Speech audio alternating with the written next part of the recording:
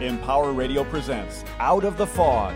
Join intuitive guide and spiritual teacher Karen Hager for lively, positive conversation with light workers, healers, and dynamic wisdom keepers. Get ready for inspiration and connection. This is Out of the Fog on Empower Radio. Here's your host, Karen Hager. Hello and welcome to Out of the Fog. I'm Karen Hager. Each week at this time, we gather for spiritual conversation with enlightening guests, and I'm glad you're here. You can always stay connected with Out of the Fog and get bonus musings from my wacky world of intuition and puzzles and yarn by following me on Instagram. I'm at Fog City Psychic over there. So how's your anxiety level in this moment? There's so much going on in the world, and we can put so much pressure on ourselves. Anxiety can rob us of joy. It pulls us out of the present moment, and it is exhausting. My guest today is Wendy Tamis Robbins, and even when her life looked perfect and high achieving on the outside, anxiety and panic attacks were increasingly limiting her life. She's here to share how we can free ourselves from the prison and the stigma of anxiety through self-compassion and by doing the hard work of introspection. Wendy got herself free, and she says you can too. Are you ready to meet her?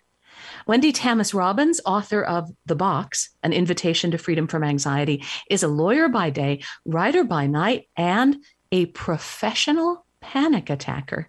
Despite near-crippling anxiety, she worked her way through Dartmouth College and law school before, in her 30s, she set her mind to overcoming the anxiety and panic attacks that increasingly limited her life. For the last 20 years, Wendy's worked in corporate finance, creating and preserving affordable housing and lending to underserved communities. You can find out more about Wendy and her work at wendytamisrobbins.com. Wendy, welcome to Out of the Fog. Hi, thank you so much for having me.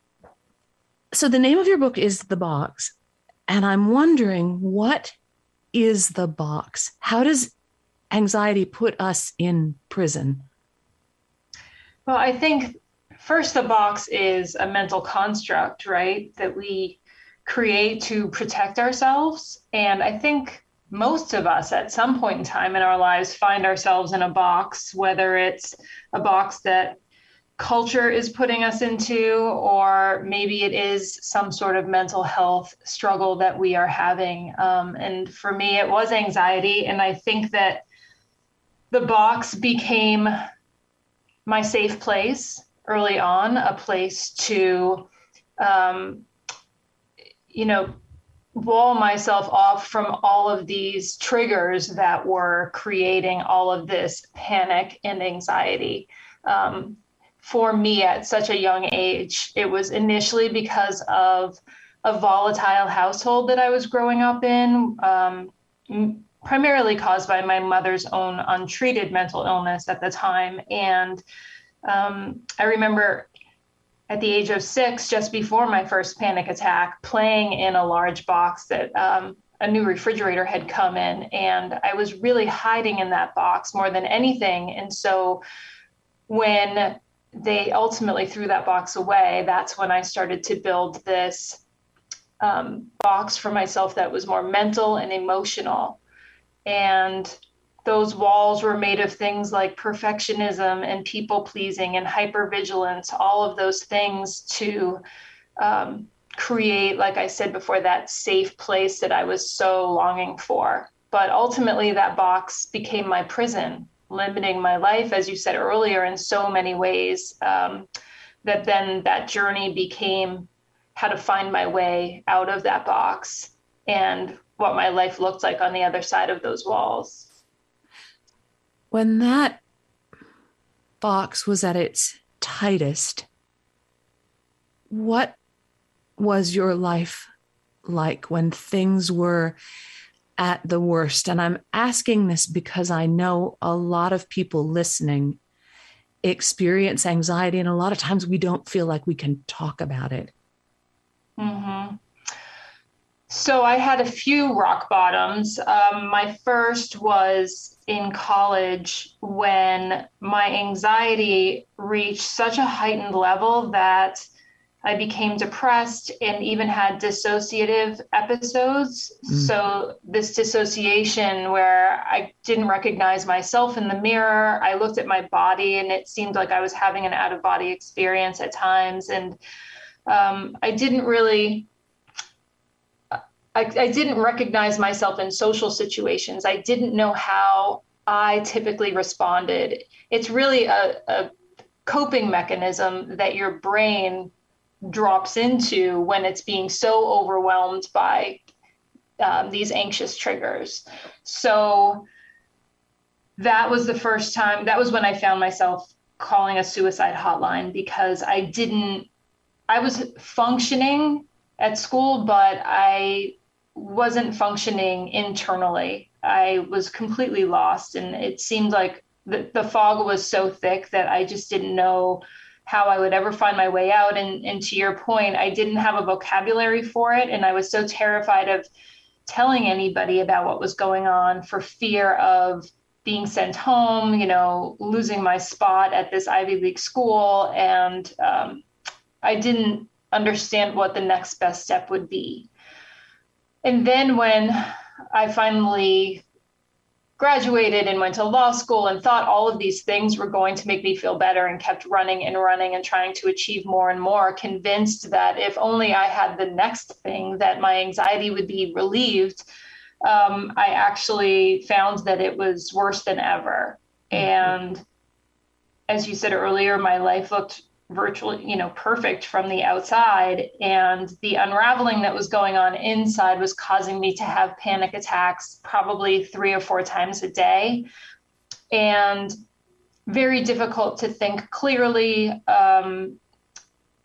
and really just go about your daily functions. I talk about in the book trying to drive myself to the grocery store and not being able to find my way there. A place that I had been, hundreds of times. And it's just another aspect of your mind being so overwhelmed by this what if thinking and this spiral that you're in, that it starts to really feel like your brain has been washed clean. And it's just such a disturbing feeling. And then there's physical aspects to it as well. I went from being a Division I athlete to, at my worst, not being able to walk through that grocery store without being held up by a cart. I couldn't go to the gym. I couldn't work out. I was constantly dizzy, had headaches, had, GI stomach issues because of that. Mind, gut brain connection is so strong, and also just felt so weak. And just the thought of going into a gym would trigger another panic attack. So it's just, I think to your point, a lot of people don't realize what just saying, wow, I was anxious, or, oh my God, I'm going to have a panic attack. I think that becomes part of our vernacular and sort of loses its meaning over time if it's used too often. But it is really so devastating at its worst that yeah, I think more people should really talk about it so that more people know. How did you find your way out? How did you find your way to more freedom? The first thing that I did when I initially realized that I had this sort of aha moment that people talk about, and it was really when I went from this state of contracted awareness, really just focused on the problem, focused on my anxiety, and focused on the fear, right? Having that fear mindset, to having somebody just sort of turn a light on inside of that box for me. And I suddenly saw those walls, and it expanded my awareness in such a way that I knew I needed to look at my life in a holistic way and try to start to understand where all of this anxiety was coming from. And that was really in my mid-30s. And one of the first things I did was look at my relationship. It was my first marriage. And I think that I paint a stark contrast between my first husband and my second husband in the book. And my first husband was a wonderful man, but people are just, they approach things like mental illness very differently. They have different skill sets. And I think that it's important to look at the people in your life if you are suffering. And I always say people are either carrying the buckets of water to help you put out the fire, or they're fanning those flames and just making it worse. Perhaps that's not their intent, but it is oftentimes the impact of their actions. And so I left that marriage and I started to look for the edges of my comfort zone and just take the tiniest steps outside of it. And for me, that was exposure therapy, and it wasn't with like a psychiatrist or anything formal like that, but I knew what my hot buttons were. I knew what would trigger anxiety for me. And I started to just do them little by little and just step out further and further. And that I gained a lot of momentum there and a lot of skills and how to, manage my anxiety and live a much better life. But I would say it wasn't until about a decade later that I realized I was still accommodating my anxiety on a daily basis. I was still limiting my life somewhat because of it. And that's really when I started writing the book, because I just didn't want to be limited at all. And I could see this life that was on the other side of those walls, and I could hear it calling to me. And I needed to know if I could ever get there. And that was when I started to do the really deep dive and go back to that 6-year-old girl who had that first panic attack. And what I did was, through a lot of meditation, a lot of yoga, a lot of looking at my lifestyle, how I was eating, I just went back and reparented myself through that meditation practice and sat with that girl and wrote about it. And that was a very cathartic experience. And let all of that come up, and really just all of those emotions that I had been pushing down for so long, letting myself process all of that and finding this deep peace that existed below all of it and tapping into all of that, and then understanding how to let my anxiety inform me and guide me in ways that could open up my world. And that's essentially how I found my way out of the box, onto the other side of those walls, and how essentially I dismantled those walls, understanding what they were made of, and then just redirecting that energy through a more of a growth mindset versus a fear mindset. You're listening to Out of the Fog, and I'm talking with Wendy Tamis Robbins. Her new book is The Box, an invitation to freedom from anxiety. And you can find out more about Wendy and her work at wendytamisrobbins.com. That's Wendy, TamisRobbins.com. wendytamisrobbins.com. Now, I'm somebody who in my own life has been pretty upfront with how I live with anxiety, and we can use anxiety, I think, as an edge. It's kind of that keen edge that makes us sometimes dare more. We can do more, right? Kind of ride that anxiety. Do you know what I mean? And then there are times that it can be absolutely debilitating. And when you were talking about letting our anxiety inform us, I'd love for you to say more about that, because sometimes that voice of anxiety is all about, no, you can't, you'll die if you do that. Don't let anybody see that, you'll never make it. How can we open up to let anxiety inform us? Yeah, when it's that type of anxiety, I ask who's talking, because it bothers me so much to hear it that I know it's not my authentic self. I know that it's either something that I've learned culturally, something that I've taken from my family of origin. It's some sort of saboteur. And once I name that saboteur, it diffuses it for me. And I'll give you an example. Just a few days ago, there's a few things right now that I'm working on, to get myself ready for 2022. And I'm like, what are some sources of shame that I still have that are still causing me some underlying anxiety when I think about them? Like, how can that inform me? Like, and I was thinking about the saboteur, and I really was having a hard time. I was struggling in this one particular place with naming a saboteur. And then as I rolled it over in my mind and meditated on it, I actually heard my big sister, my older sister. I say big sister because it put me back into that age, right? That's where I first heard this thing that I couldn't understand. Why do I keep saying this to myself? I know it's not me.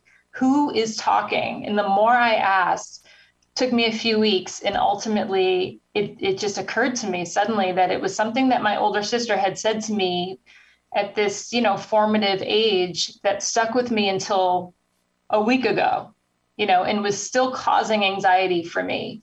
And I think that that's something that, if you do that work and question it and really meditate on it, whatever is going to bring that up for you, it's like excavating, your insides to understand what's going on and what's holding you back from living your best life. And that was just a great recent example for me.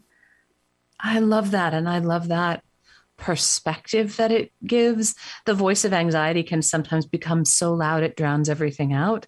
And what I'm hearing you say is that you can step back and look at it from a little bit of distance. Wait a minute, who's that talking? Is that me? Because that doesn't sound like me.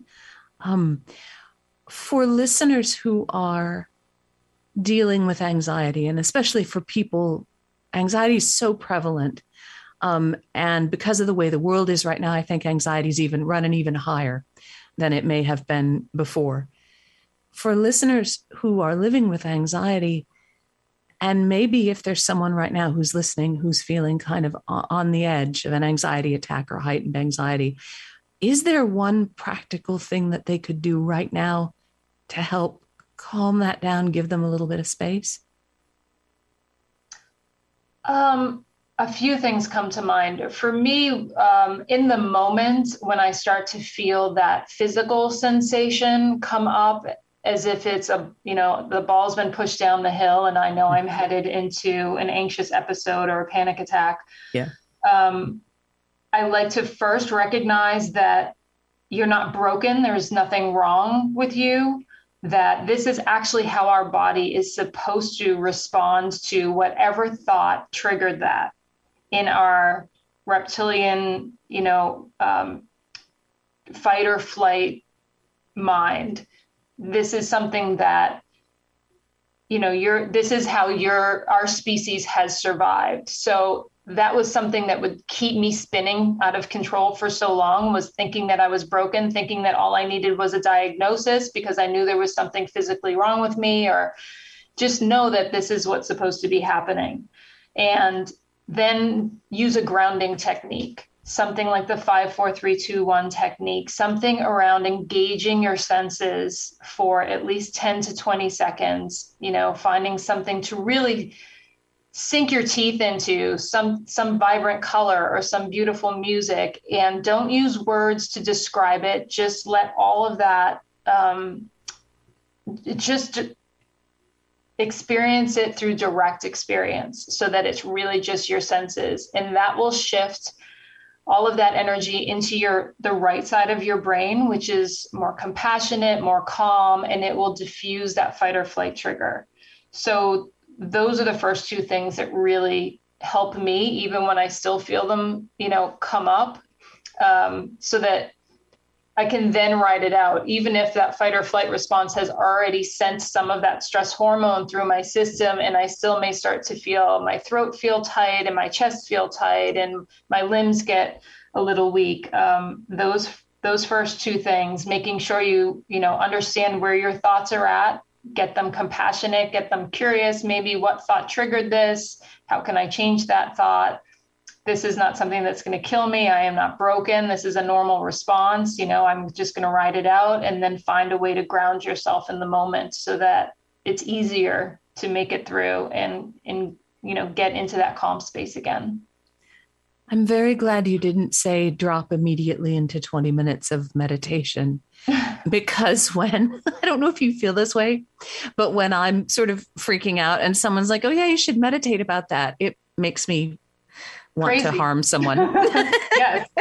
Yes. No, I know. I mean, it came to mind because meditation is such a great thing for me. It was very transformational, and I do love to talk about it and promote it. But I know that I fired probably 6 or 7 therapists for simply suggesting therapy to me. I mean, meditation to me. Yeah. I was like, I'm clearly inept at explaining how devastating my anxiety is right now, because if you knew, you would know that it is impossible for me to meditate. So I would just say, if anyone's looking to try and start meditating, I would try a guided meditation first, because your mind is not going to want to stop racing initially at all. So if you can find somebody to guide you through sort of a visualization type meditation, I think that's a great jumping off point. And that all the forms of meditation are available to us when we are ready, when it's in alignment. There isn't only 20 minutes of absolute silence where I don't know what we're going to do, connect with our inner self or whatever. There's guided meditation. I believe you can focus your attention for the space of one breath or half a breath or a quarter of a breath, that it doesn't have to be a spiritual, doesn't have to be a spiritual discipline in that sense. Like, sit on that mat, start meditating. What's the matter with you? You can't meditate. There's so much more ease available around meditation, around looking within. We just often don't think that we can take advantage of that, I think. Mm-hmm. Yeah. What from this book, and this is a raw, vulnerable, and practical book. It's my favorite kind. What would you most like readers to take away from this?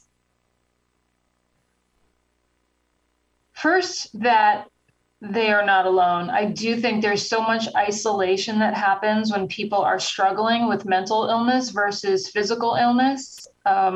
I just went through a surgery in May and wrote an article about the stark difference between how we as a culture deal with mental illness versus physical illness. We are just not equipped to or comfortable asking for help and receiving it.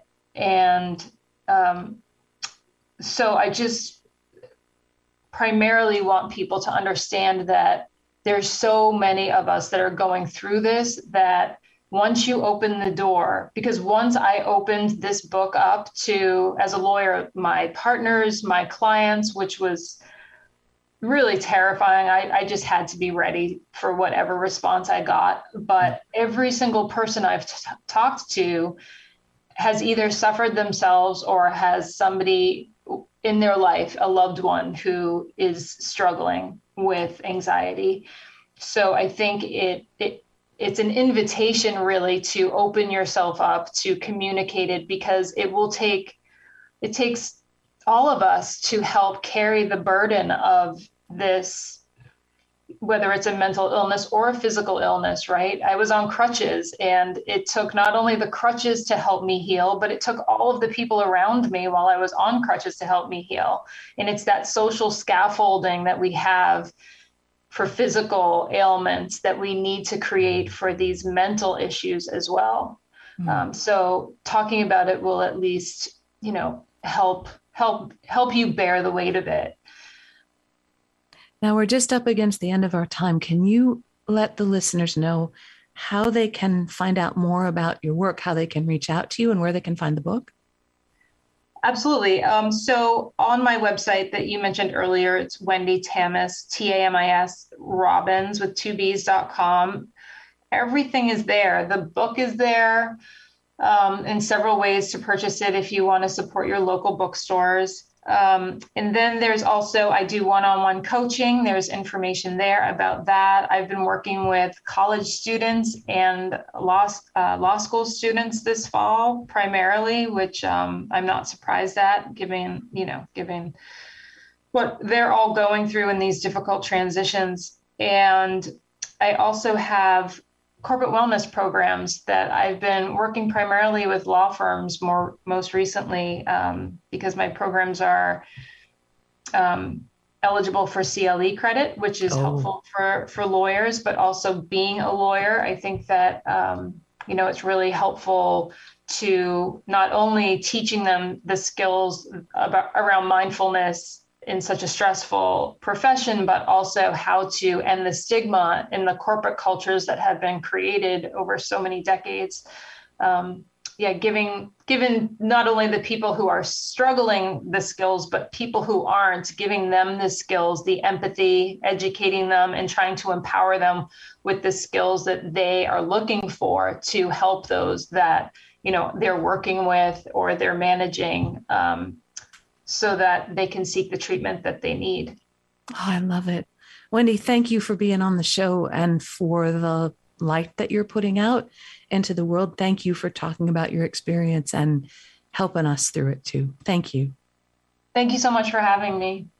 That's Wendy Tamis Robbins, and her new book is The Box, An Invitation to Freedom from Anxiety. You can find out more about Wendy and her work at wendytamisrobbins.com. Here comes the spelling. Are you ready? WendyTamisRobbins, wendytamisrobbins.com. And of course, you can always find out more about me and what's happening for me at KarenHager.com. You can even book a private session over there if you're so inclined. You can follow me at Fog City Psychic on Instagram. Check out my little baby YouTube channel where I've started to post the podcast, audio only for now, but who knows where that's going to go. And take a deep breath. You're loved. You are seen. You're not alone. Thank you for listening today. Together, we are spreading a little more light in the world, and a little more light is always a good thing. Until next time, I'm wishing you peace.